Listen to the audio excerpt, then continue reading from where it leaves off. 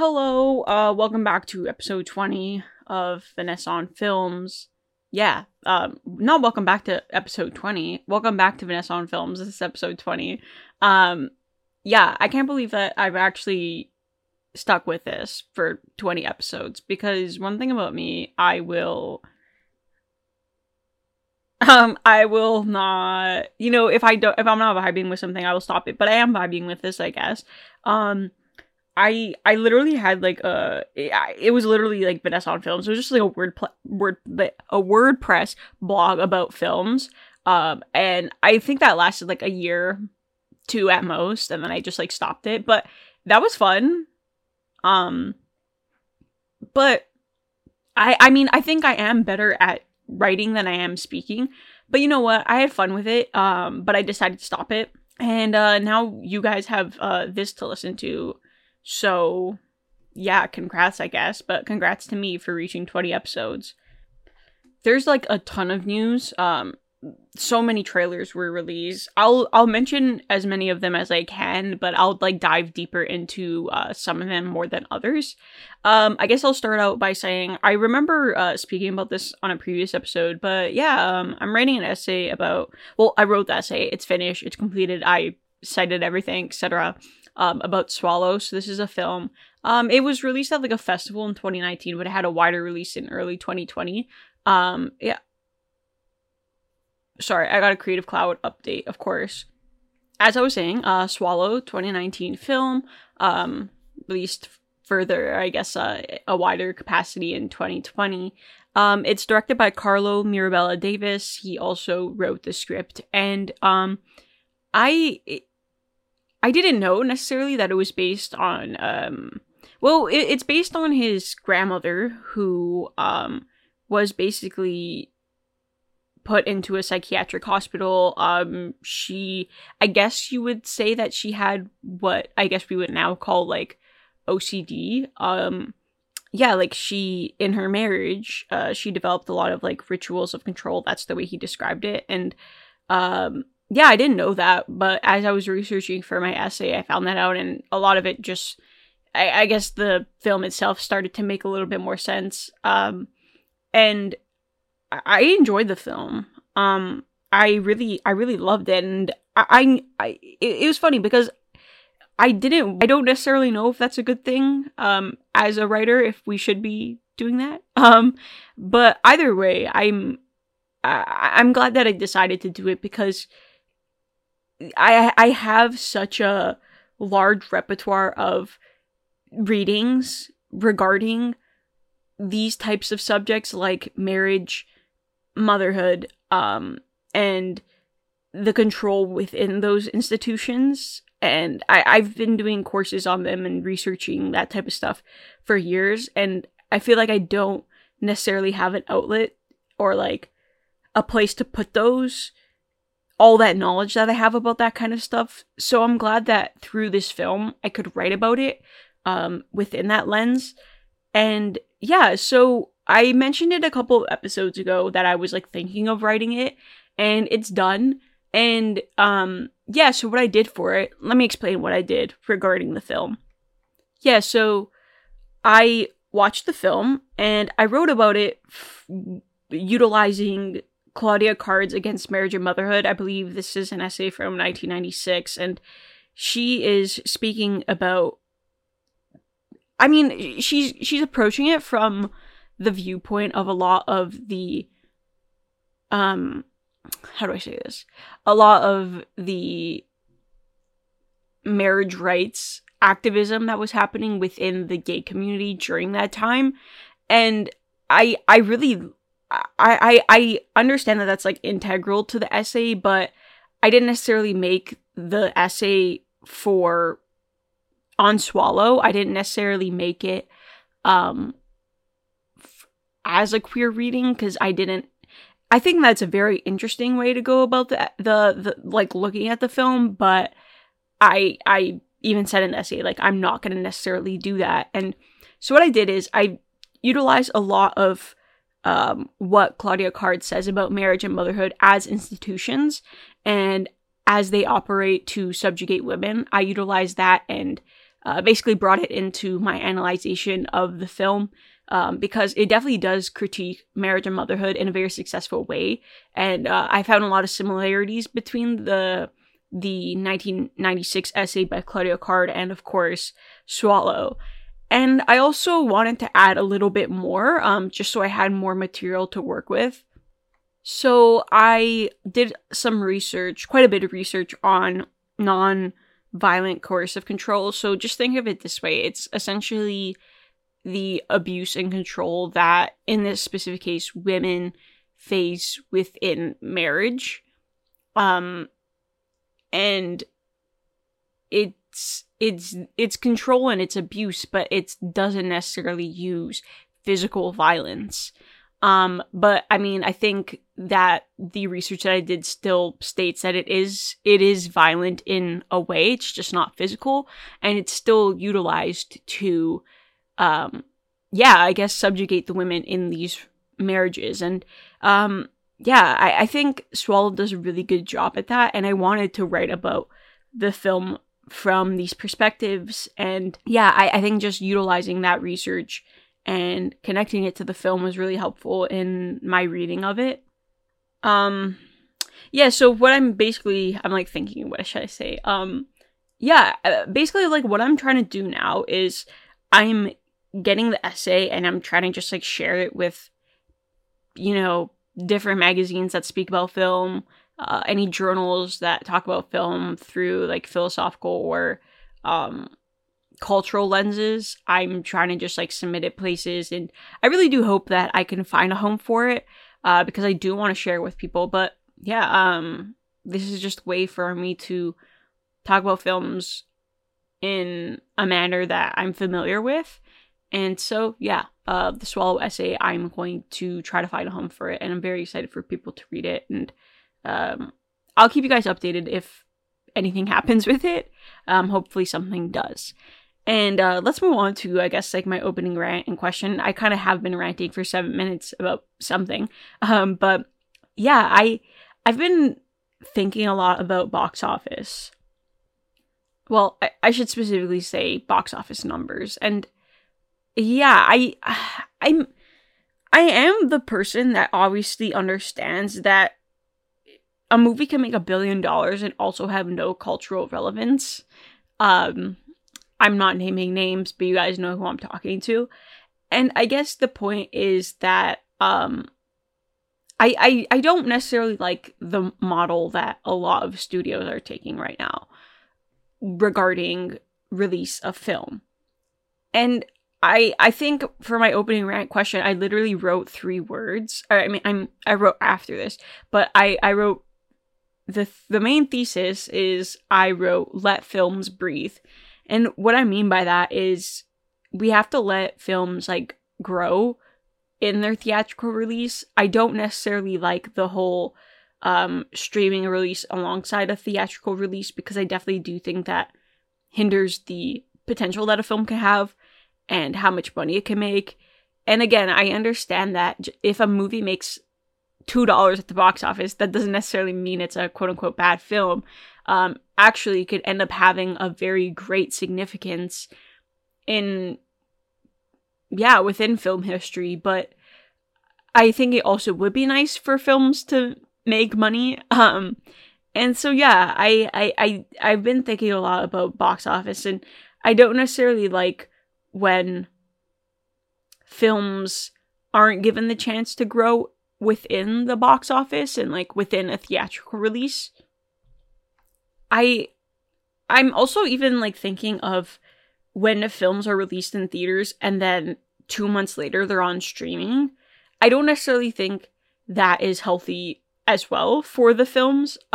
So I'm not even complaining just about when they're released in the theaters, but also on streaming. I'm also complaining about when they're released on streaming a little while after. Just because I feel like that's training audiences to say, oh, it's going to be on streaming eventually, I'll just wait. And you're losing such a huge amount of moviegoers by doing that. I don't know. I think... I don't necessarily think that's, like, a smart move. But then again, like, I think we're realizing, or I mean, I've always known this, but like a lot of people are realizing that like studios have no idea what the fuck they're doing, and I've been thinking about it, and this is definitely going to connect into my next piece of news, or I guess I sort of chose it because I knew what I wanted to talk about for the rant. But yeah, I've also been thinking of Oppenheimer. It's doing insanely well at the box office. Like, I think it's just under $1 billion, and it's still in some theaters, and it was released in July.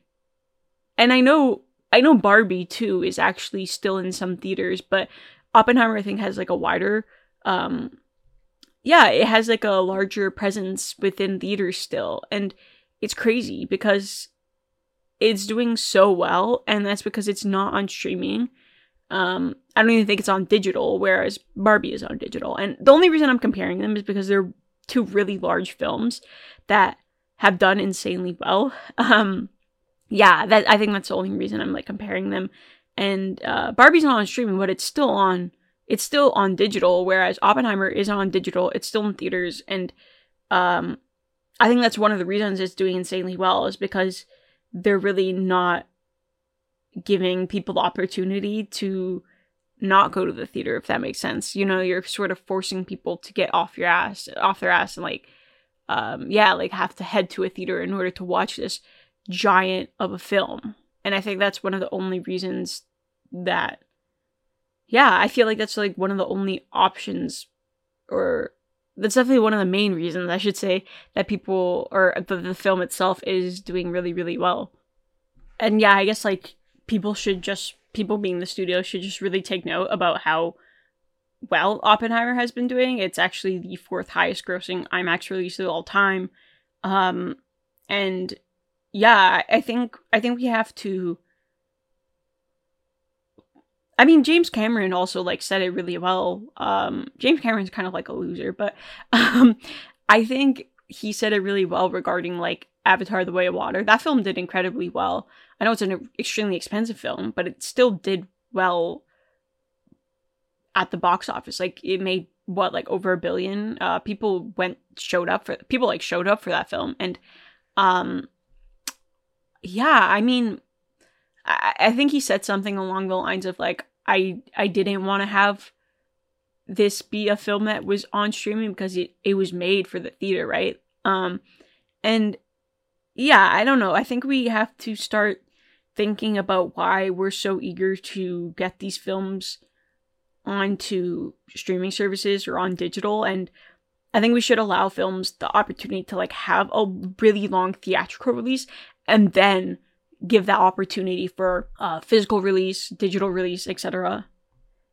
But I don't know. Like, I think I just don't understand why studios are so keen on losing money, because I feel like if you pour a bunch of money into marketing and you give films the opportunity to like have a longer theatrical release, they're gonna end up making money. I don't know, like I do think audiences have been trained to like wait for streaming, but it's also like they have been trained to just accept garbage instead of actual great films. So I feel like studios just really need to be giving money to good artists. And I know that coming from me, someone who has a podcast and like hasn't done anything well artistically, is really interesting. But I don't know. I think it's easier for me to recognize good art than it is for me to make it. And as someone who has watched a couple of movies in her life, I think it's just seeing what I guess we could say general audiences have come to accept and like have watched in theaters versus what they are missing out on is actually really bleak and actually kind of hurts. But anyways, let's continue on. So as I was talking about, box office numbers and how we need to give movies room to grow, let's get into the first piece of news. So, I think I mentioned this film 2 weeks ago, 1 week ago. I don't recall. But Five Nights at Freddy's, it made 19.4 million in its second week at the box office. And you're probably like, why are you talking about a second week at the box office? And the reason being is that I actually wanted to mention that it had a 76% drop. So meaning compared to its first weekend, the amount of money that it made was 76% lower.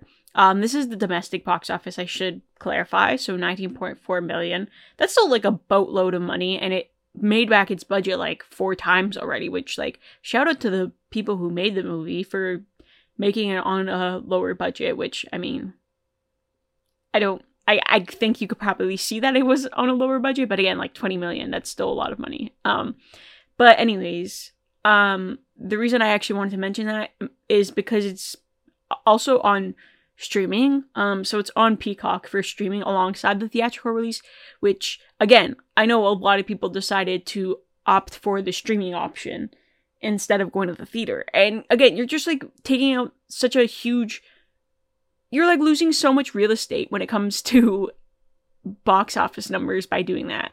But anyways, Five Nights at Freddy's, it's still in theaters, but it made 19.4 million at the domestic box office second week, for a 76% drop. I think if you're on film Twitter, you've probably seen like the jokes about Grace Randolph starting her videos like, well, it looks like people did only want to spend 5 nights at Freddy's. But anyways, she did start it like that. What a character she is. But anyways, let's move on to some better news. Yeah, let's call it that. So I honestly thought this was already confirmed, but Variety is reporting that The Bear has been renewed for season 3, which, again, I thought this was already confirmed, but I'm really glad that it is official now, well, at least according to Variety. And for those unfamiliar with The Bear, it is one of the best shows on TV right now. Or TV. Yeah, I don't know. But anyways, let's stick with that. It's starring Jeremy Allen White and Iowa Debris, 2 very, very talented actors, amongst a whole supporting cast of incredible actors. And it got renewed for season 3. It follows Carmi, played by Jeremy Allen White, who is a chef. And he's essentially just trying to save his family's restaurant, and it kind of gives a behind the scenes look at what it means to be a chef and, like, I guess a business owner in the modern era. Yeah. And how expensive it is and how stressful it is, and trying to deal with, critics, and trying to find the money in order to keep your business afloat when the income, or I guess the money that is coming in from a business, is not necessarily enough. It's very stressful. They got a couple of special episodes in there where it's there's a couple of what are they called? Long shots? No cut. I don't know what the hell they're called. Where there's like no cuts, or it's just like one very long episode. You guys understand what I'm saying. I'm forgetting the name for it. Anyways, there's a couple of those, and it does a very good job at capturing how stressful life is. So yeah, even when it's not focusing on the restaurant, it still really, it still shows how stressful life is, like, regarding family and other things that don't necessarily have to do with the restaurant. And anyways, I'm glad that it got renewed. It is probably, like, I think it's like one of the best on let's say TV right now. So yeah, The Bear renewed for season 3.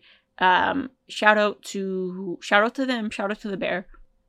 So we go from renewal news to news about films no longer happening. So Luca Guadagnino, he is the king of announcing projects and then the project's not happening. I don't know, man. Like, I think this is inevitable nowadays because a lot of the times, like, studios, it's hard to get funding, let's just say that. But also, like, studios are really iffy. Like, they'll say, yeah, this project is happening, and then it doesn't happen. But anyways, Luca Guadagnino, he revealed in a recent interview that his Scarface reboot is no longer happening, or it's not in development anymore. And Luca has a lot of projects that he announces and then it just never happens, as mentioned. So the Audrey Hepburn biopic starring Rooney Mara, that actually pissed me off so bad. So anyway, they announced, they're like, oh yeah, Rooney Mara cast in the Audrey Hepburn biopic, and I did a backflip. And then after a couple months later, they're like, oh yeah, it's not happening anymore. Well, let that silence sink in, because she would have been such a good actor for the role that, like, I literally... Anyways, so, that's no longer happening. He was also doing a Brideshead Revisited, film, I believe. I think it was a film with, like, Andrew Garfield. Who else was in it? Rooney Mara. I think Cate Blanchett was also in it. I might just be making that up. But anyways, like, so many good people were attached to this, like, project. And he's like, yeah, it's no longer happening. But, he has a lot of projects that he's announced. So, like, he's doing an adaptation of The Shards, which I think that's still going forward at HBO. He was also developing a Scotty Bowers biopic with Seth Rogen and Evan Goldberg attached to write the script, and that would have been so good. That would have been so funny. I love a good Seth and Evan screenplay. So I think, especially with having someone like a figure like Scotty Bowers, I guess being portrayed or like developed by Luca into, a film, that would have been really, really, that I don't want to talk about it in the past tense, but all I'm saying is that biopic is kind of up in the air. It got announced in like 2020 and like we've heard nothing about it. And I guess that's just how the industry works. You're going to have projects in development for years, and then, one day they just don't happen. I don't know, but I don't know. I think Luca needs a win. So what I'm saying is, when Challengers drops next year, go opening weekend, support the fuck out of that movie. I'm so mad that it got moved, but like, people are really, really, they're holding on to that. They're holding on to that Zendaya, what are they holding on to? They're holding on to that Zendaya promo. That's what they need. They need Zendaya to promo their film, because her charming ass is gonna get people to that theater. So, anyways, Luca Guadagnino is no longer developing a Scarface reboot, and I think he would have been such a good director for that reboot, but unfortunately, no longer happening. Well, let's move on to the first trailer news, at least. I didn't do this in order. I'm looking at my notes. I'm like, why did I go from it? Anyways, I don't care. But anyways, first trailer. We got a first trailer for Sean Price Williams' The Sweet East. This is a film starring Talia Ryder, Io Debris, Jeremy O'Harris, Simon Rex, and Jacob Elordi. The film is about, I think she's a senior in high school, Talia's character, and she kind of gets split up from her class, during their trip to Washington, and then she kind of just goes from like, she just meets a lot of different characters, and it's kind of like a road trip sort of movie. Like, she goes from one group and then like she gets carried on to the next, and all I'm saying is that like the trailer did, when I was watching this, I'm like, okay, I don't think this trailer gets across anything. I've saw a lot of people who've watched the film. They're like, this film was really, really good. I loved it, but this trailer does not give you any information about the plot, does not get the tone of the film correct at all, which, like, I don't know. I'm intrigued by the trailer, but I also know, like, okay, this seems off. I really like Talia. Um, no one's saying anything. Anyways, I think she's a really great actress, and I don't know, like, I will tune into anything she's in, and the fact that she's starring and, like, leading the film alongside she's leading the film, but there's also this, like, great supporting cast that also makes me really intrigued. Like, it is actually one of my most anticipated of the year, and I think it's gonna have, like, a very limited release, like, later on this year, and then, like, early next year it's gonna have, like, I'm hoping for a wider release, but I know it's gonna be in different territories by then. And yeah, I guess when I was watching the trailer, I immediately thought of that TikTok that's like movie trailer for extremely confusing, provocative, and award-winning indie film.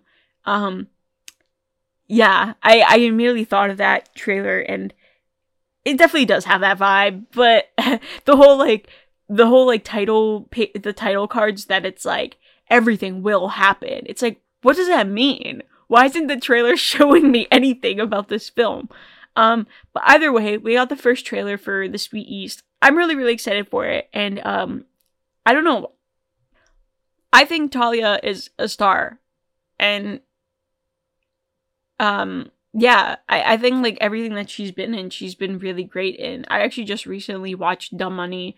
And, yeah, I was really, like, the whole concept of these, like, college students getting into, like, stocks and shit is really funny, and I really loved and, like, gravitated towards, like, a couple of the storylines within the film, because it focuses on, like, different groups of people, and she's in it, and Slay, she's really great in it, and I'm really glad that she's leading a film like The Sweet East, because I think that gives her a lot to, like, work with, and she can, like, yeah, just, like, work with this great supporting cast. And again, we got the first trailer for the film, and yeah, a lot of people have been making fun of it, but I think more than anything, people were just really intrigued by it, and like a lot of the people in this cast.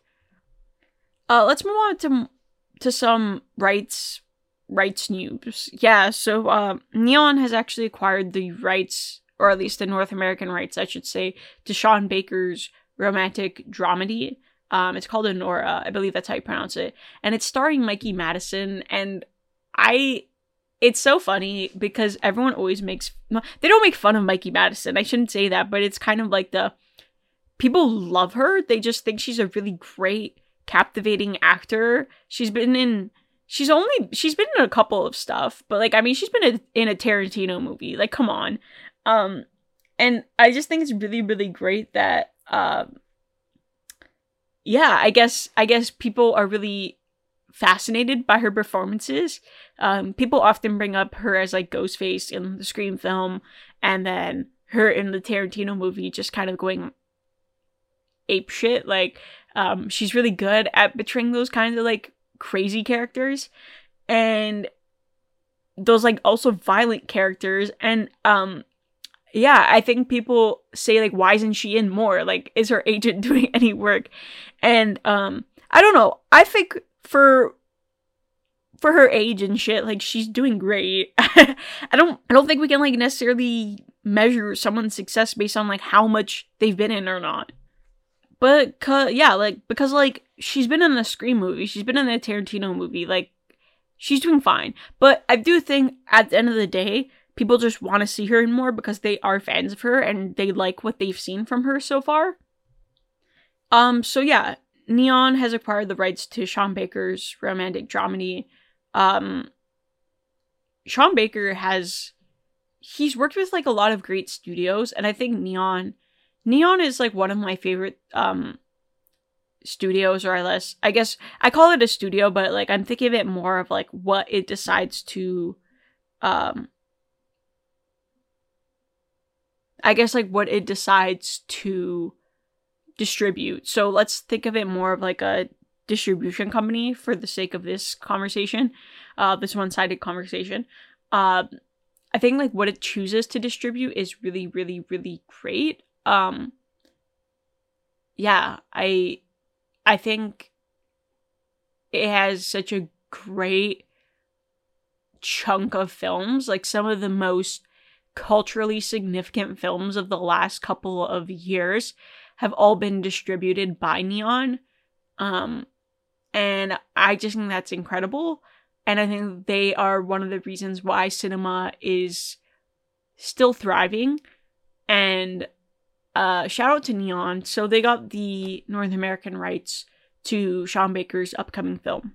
Speaking of trailers, I should have put this before. I don't care. Anyways, we got the official trailer for David Leitch's upcoming film, The Fall Guy. So this is going to be in theaters next year, March 1st. It is starring Ryan Gosling and Emily Blunt. So the film focuses on Ryan Gosling's character, who is a stuntman, and he is in a film being directed, he's doing the stunts for a film directed by Emily Blunt's character. And the stuntman basically has to find out, or he has to essentially bring back the lead action star to the film. But it turns out that he's dead. So he has to find out what happened to the lead of the action film that they are filming. And, I think the trailer was very poorly edited. It was really long, first of all. And I understand it's a first trailer, but it's like, they kind of showed so much. It just like wasn't well edited. I don't think I laughed or even smiled or even chuckled during the entire runtime of the trailer. And I think someone mentioned, they're like, how can you have a trailer with like Emily Blunt and Ryan Gosling and it bores me. And this is like, keep in mind, this is an action film with a bunch of explosions and stunts and shit going off in the trailer and like people jumping off stuff. And it's just, I don't want to say it was boring, but like according to that person, they were bored. And for me, it was more of like why is this trailer so long? Why is it showing me so much of the film? Like some of the highlights of the film.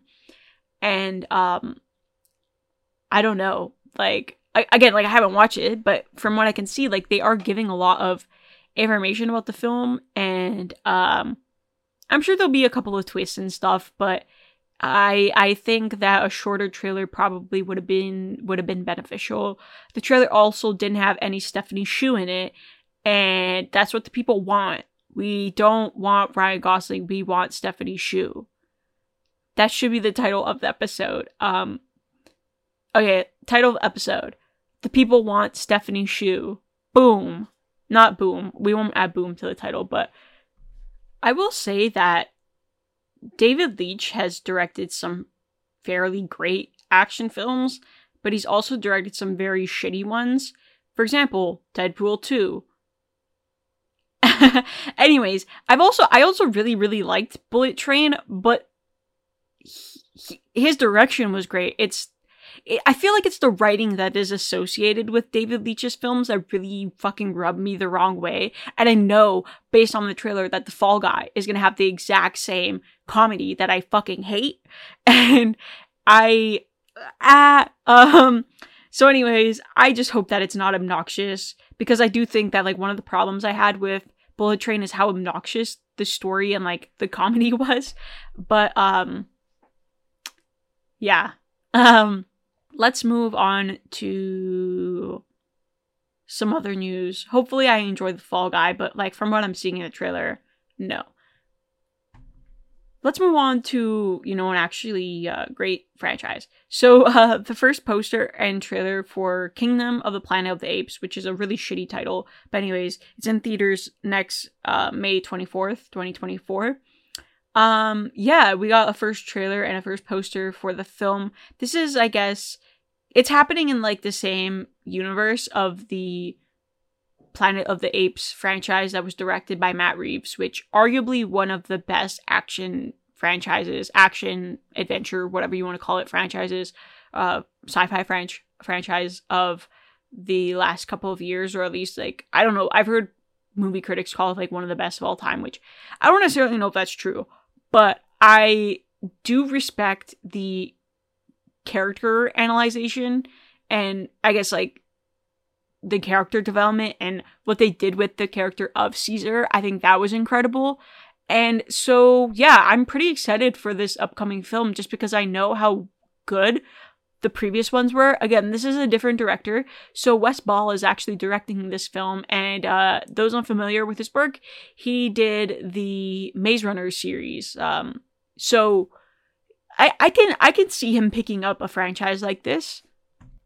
I should clarify that Matt Reeves only directed the last two of the Planet of the Apes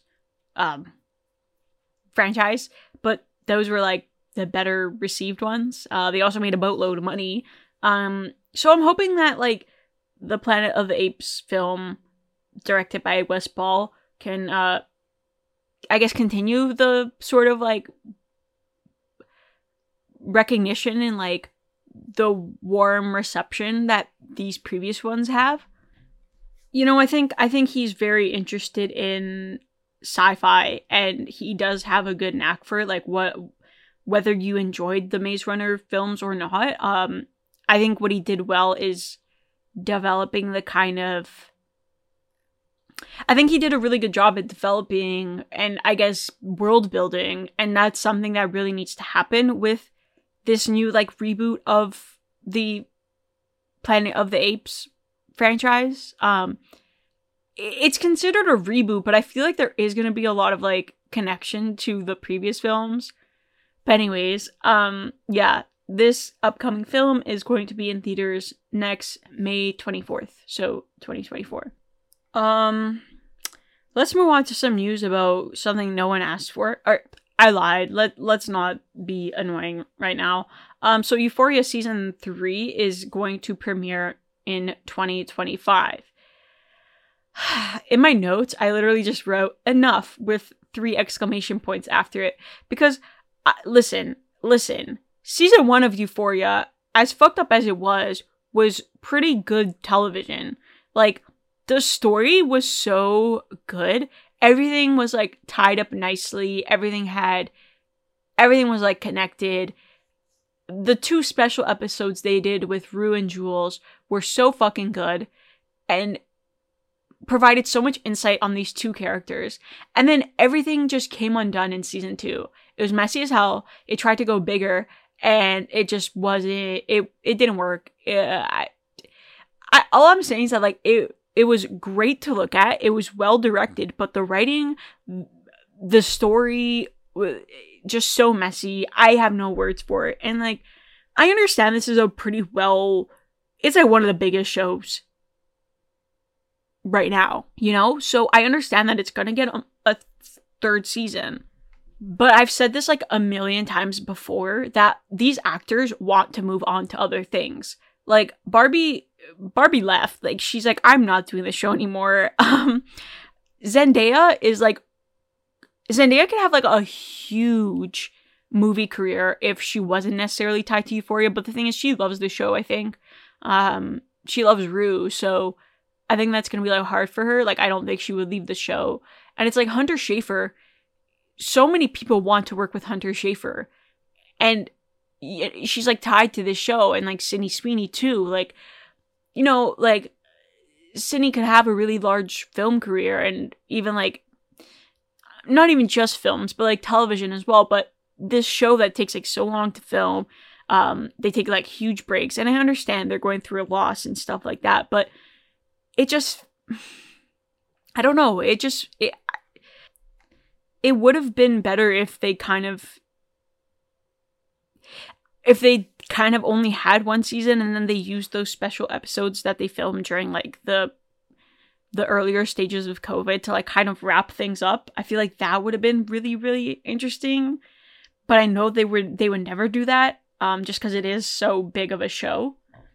But anyways, when did season 2 premiered in early 2022, and season 3 is gonna premiere in 2025. That's like a crazy gap for a TV show. I don't know. But anyways, I hope I can let you know, feel the same way I felt about season 1. Because season 1 and season 2 just felt like completely different shows, and I think most people understand that. Also, one of my gripes that I have with season 2 is that they had a needle drop every 5 minutes instead of utilizing the score from season 1. Anyways, Season 3, 2025, Euphoria. I hope that this cast can... The cast have really busy schedules, so I understand that's, kind of playing into, I guess, the reason why it's premiering 2025. But anyways, I'll see you then. On to some other news. We got a new look at the Bike Riders. So this is the Jeff Nichols film starring Austin Butler, Tom Hardy, and Jodie Comer. It is based on the... It's a fictional story, but it's based on the 1967 photo book of the same name by Danny Lyon of, like a biker gang. And it is not in black and white. I think in... the last time I spoke about this film, I was like, oh, the black and white is gonna look so beautiful. It's not in black and white. Those were just like promo photos that were shot in black and white. Because then I watched the trailer and I'm like, wait a damn minute, this is not in black and white. But anyways, I'm excited for it. We got, like, I really suggest, like, looking up the new looks, but also, like, looking at some of the photos from the photo book. I should probably, borrow or buy the book and like actually look at it, but I'm just really interested in it. Jodie Comer, actress of a generation, and yeah, I'm really, really excited for the film. What else? Okay. We're on the last piece of news. Of course, I think it's fitting to end with news about the SAG-AFTRA strike. So of course they're still striking. Solidarity, 10-hour looping clip. I think it's 10 hours. Anyways, they have received what the studios claim is their last and best and final offer, which doesn't make sense because, bitch, that's not your last offer. Like, don't lie. But anyways, they're currently reviewing it to determine if it actually is the best offer that they can receive. And of course, they're only going to accept it if it's what they need and, if it's what they want and need to survive. But anyways, yeah. I don't really have any updates regarding besides that, just because, like, the studios are so fucking stubborn that they're just, like, not willing to work with these people. So, let's hope that, by tomorrow when this episode is up, I'm wrong and the strike will have ended. But as of now, they're just reviewing the offer. We are at the point in the episode where I am to discuss a film that I either hate, love, something I don't really care about, just anything, just shouting out a film, a television show that we want to shout out, whether it be like an element of the film or something about the film or the whole film itself. And I really wanted to talk about an older film today. I really loved it. Honestly, like I feel like I have to rewatch it because I might even end up loving it more. But I want to talk about a film called All That Heaven Allows, directed by Douglas Sirk, the king of melodramas. It is a film from 1955. It's a drama romance film. And let me just talk a little bit about it and get right into it. So again, directed by Douglas Sirk, it is adapted by Peg Fenwick from a story by Edna L. Lee and Harry Lee. It stars Jane Wyman and Rock Hudson.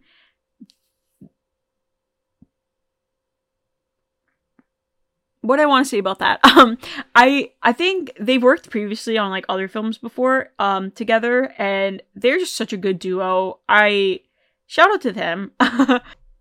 And, the film itself just kind of follows the romance that happens between Jane's character, who is a pretty, like, wealthy widow, and a younger man who is played by Rock Hudson. He owns a tree nursery, so I guess, like, more working class. Again, so he is a younger man, and it kind of, like, just follows the sort of like complications or like consequences that arise from this relationship. I have a quote from the Wikipedia page that I actually want to read because I found it really interesting. So I guess this is talking about like the legacy or the reception of the film. And so it says, a review in Motion Picture Daily was generally positive and praised Sirk for his use of color and mise-en-scène, saying, in a print by Technicolor, the exterior shots and the interior settings are so beautifully photographed that they point up the action of the story with telling effect. I love Technicolor so much. We need to bring it back. We need to bring it back. I do not want to see another film that is shot on digital. Film, you're on thin ice with me. Cause I love when films are shot on film. Like, I'm not saying that like all films that are shot digitally look like shit, but for the most part they do. Films that are shot on film are gorgeous. They're just so rich and so textured, and they often look a lot better than those that are shot digitally do. Of course, it depends on the director, depends what you do with the film stock, etc. But I want Technicolor to come back in a big way, and I know it never will, because it's, first of all, it's like pretty much extinct. No one's making it. It's expensive as fuck, and movies are already so expensive to make, so it's like shooting on Technicolor would it's never gonna happen again. But it's so gorgeous, and one of the reasons I really wanted to talk about this film is how gorgeous it is. It's so incredible. What's interesting, it kind of goes, it utilizes a lot of seasonal aspects, so snow, falls, trees, etc. Obviously, because Rock Hudson's character, he owns a tree nursery, so why wouldn't it? But it's interesting because those things already look beautiful, but there's such a filmic, nature to the way they're shot here that kind of just makes them look even more beautiful. And I just respect the way that, again, the way Sirk utilizes setting and blocking, etc., to get across how beautiful these things look. And I just think the production design is incredible, and I think that the richness and the texture of the color is so great. And I always talk about it, and it's films nowadays look so fucking flat, and I hate it so much. We need to bring back texture. We need to bring back color. And I know that a lot of older films that were from the 50s to 60s and the 40s, etc. A lot of them weren't shot on Technicolor, they were just shot on film. And I understand that they kind of look similar to the way those that are shot on film nowadays look. But then when you watch a film from this era that was shot on Technicolor, specifically from the 50s and earlier, you just know, oh, that's a Technicolor film. And they were so gorgeous. And I don't know. All I'm saying is, All That Heaven Allows, great film. You really need to watch it. And we need to bring back... What do we need to bring back? We need to bring back Technicolor. I know that Technicolor is, pretty much obsolete, but, I don't care. We need to bring it back. We need to bring it back. But that's enough about All That Heaven Allows. Actually, no, I lied. You probably are a little bit more familiar with the films of Todd Haynes. He's directly influenced by Douglas Sirk. A lot of his films are in reference to All That Heaven Allows. So this film, the Technicolor, the look of the film, it just, it's incredible. And it has such a long-lasting legacy within directors that do a lot of these melodramas. So a highly suggested film from me. This is the almost end of the episode. I'm gonna do something that I never do. I often don't advertise Netflix or streaming for this portion of the episode because, we're all about the theatrical release here. We're all about supporting theatrical releases. However, I do think that we need to support our auteurs, we need to support this new David Fincher film. I am iffy about the lead actor and supporting it for that reason. But it's also in theaters. So The Killer is streaming this weekend. It is based on the French graphic novel of the same name. It's written by Andrew Kevin Walker and of course directed by David Fincher. Fincher, admittedly has directed some of my favorite films. So I am excited for this, and I'm excited for him to be in his, like, thriller, you know, yeah, his thriller bag again, I guess we should say, because, you know, Mank, I didn't hate Mank, but it was definitely like he went down a different road for that film, and I respect it, but I don't think a lot of people did. But anyways, The Killer, streaming this weekend. It stars Michael Fassbender again. I understand if people don't want to support it. Like, I totally get it. Arliss Howard, Charles Parnell, Carrie O'Malley, Sala Baker, Sophie Charlotte, and Tilda Swinton also appear in supporting roles. I don't know. I am iffy on supporting it as well, because I do want to support a new Fincher, but yeah. Anyways, so the film follows an assassin, the killer, played by Michael Fassbender, and he basically gets caught up in an international manhunt because a hit that he was supposed to do goes wrong. I'm interested in this. I'm not familiar with the graphic novel, but yeah, I'm interested in the premise. Again, I'm happy that Fincher is kind of in his yellow piss filter thriller bag again, and it feels, I don't know, from what I've seen, it definitely does feel like a Fincher film.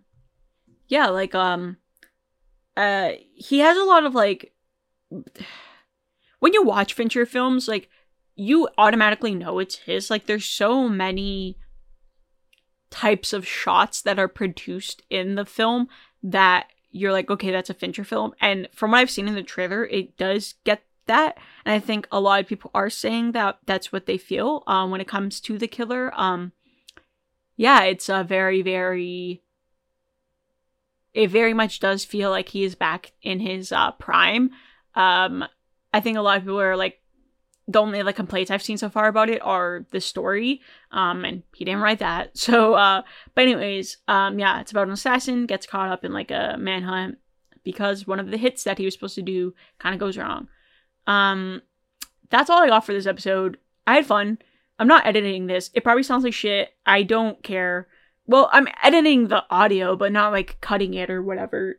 So, anyways, The People Want Stephanie Hsu is the episode title. This is episode 20, Vanessa on Films. Like, subscribe. No, I'm joking.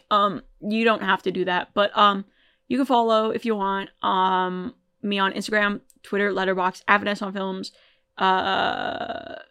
Subscribe, follow, I don't care. Anyways, bye.